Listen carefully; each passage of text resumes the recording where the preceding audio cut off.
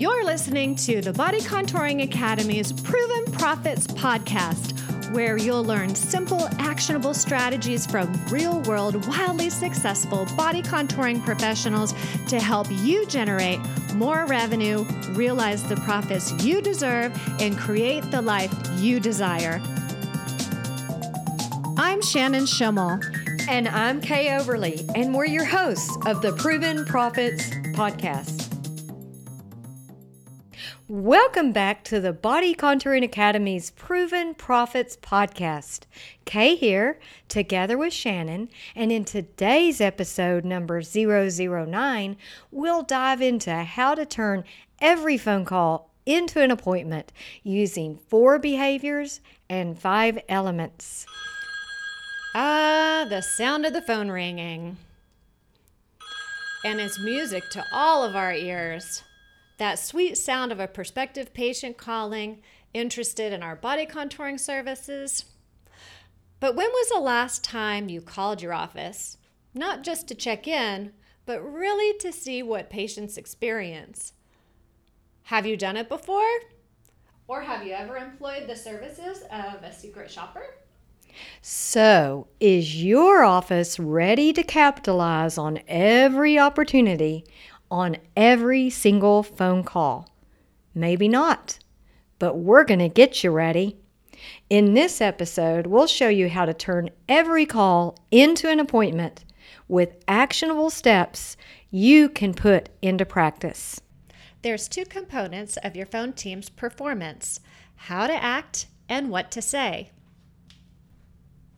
Let's start with the way your phone team should act during the phone calls to meet the needs of your prospective patients. Unlike a traditional practice or even an aesthetics office focused on skin and beauty, your prospective body contouring patient's decision to pursue body contouring services is emotionally charged and is a twofold decision.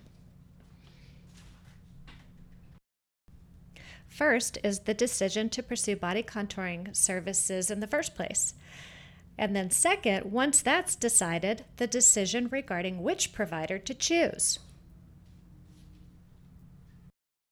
So it's imperative that your phone team demonstrate the following 4 behaviors during all body contouring phone calls. 1, enthusiasm. 2, empathy. 3, concern for the well-being of the patient. And 4, the ability to quickly and confidently answer questions. So let's discuss each of these in more detail. So they must be enthusiastic. It must be genuine and in the right doses. It must be mixed within other emotions to be perceived as sincere. And they must express empathy for the callers, and this is a key component. You know, many of your competitors, and maybe most of your competitors, miss the ball on this one. So if you are empathetic and you fill this emotional gap, your practice shines. So your phone team must express concern for the well-being of the callers. This is similar to empathy, but different. It can be expressed by asking questions and showing interest in what the patient is saying. For example, by asking follow-up questions and acknowledging what the patient says. And finally, they must answer questions quickly and confidently. Your phone team must be well trained, and they must be able to field most questions. But when they don't know an answer, they should never say, "I don't know." But they should say things instead like, "Let me find out for you." You must realize that these callers expect you and your team to know these answers and to be able to help them. They're going to judge you and your practice based on the performance of your phone team. These 4 behaviors should become habits or at least second nature for your phone team. So remember, enthusiasm, empathy, concern, and quick and confident answers. So you know how your phone team should act during the calls. Now let's move on to what your phone team should say during the calls. There are 5 elements on what to say during the conversation.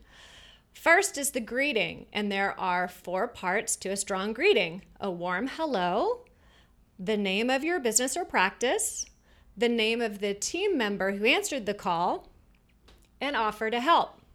So here's an example of a good greeting. Good morning. Thank you for calling Body Beautiful. My name is Charlotte. How may I help you today? And an example of a bad greeting might be Body Beautiful, Charlotte speaking.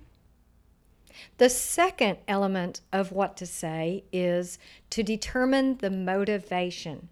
You're going to need to discover what is the motivation for the call. Is it a body contouring call? Is this patient new to your practice? Or maybe this patient is an established patient who has a new interest in body contouring. So, once determining this, if you learn this is a new patient, then welcome them to your business. We're so happy you called us at Body Beautiful. What are your interests or concerns? I'd love to help you with them. Or, if you learn it's an established patient with a new interest in body contouring, then congratulate them on that decision and say something like, let me say you're going to just love these body contouring treatments. They're totally amazing. I'd love to help you today. What questions could I help you with? There is some key information your phone team will need to get from the prospective patients. Depending on the course of the conversation, your team can get it in the beginning of the call, within the body of the conversation, or at the closing of the call. This information is critical for both patient scheduling appointments and for those who do not schedule. So the key patient information is first how the patient learned about your office. And if it's an established patient but new to body contouring, well, how did she learn about the body contouring services? The patient's email and the patient's cell phone number. Okay, so you've learned the first 3 elements. 1 is the greeting. Next, discover the motivation for the call. And 3, make sure you obtain that key information prior to hanging up. So we're going to move on to number 4, the body of the phone call, or the bulk or meat of the phone call. So we'll delineate each step during this. It's the biggest part. You're going to ask open-ended questions. Like, what areas trouble you? You need to display a depth of knowledge about body contouring. Like, there are so many choices for fat reduction. For example, did you know there are over 40 different devices available? Your team's going to need to express enthusiasm for body contouring services and include a personal or a patient story where they can and where applicable. Like, I had that treatment done to my abs and I'm so happy I did. I'm wearing these jeans that I haven't worn in years. Make sure that your team describes you as the provider and your facility and your office as body contouring experts. Like, we've helped so many people contour their bodies. Dr. Handy is a real expert at helping people reduce fat. And keep in mind that this entire conversation and discussion must stay on point and in tune with your facility's brand and USP. Like you could say, above all, we want you to feel welcome and comfortable here. Is there anything we can have waiting for you besides water? We can also offer you green tea, Diet Coke. And finally, make sure to meet all those behavioral elements.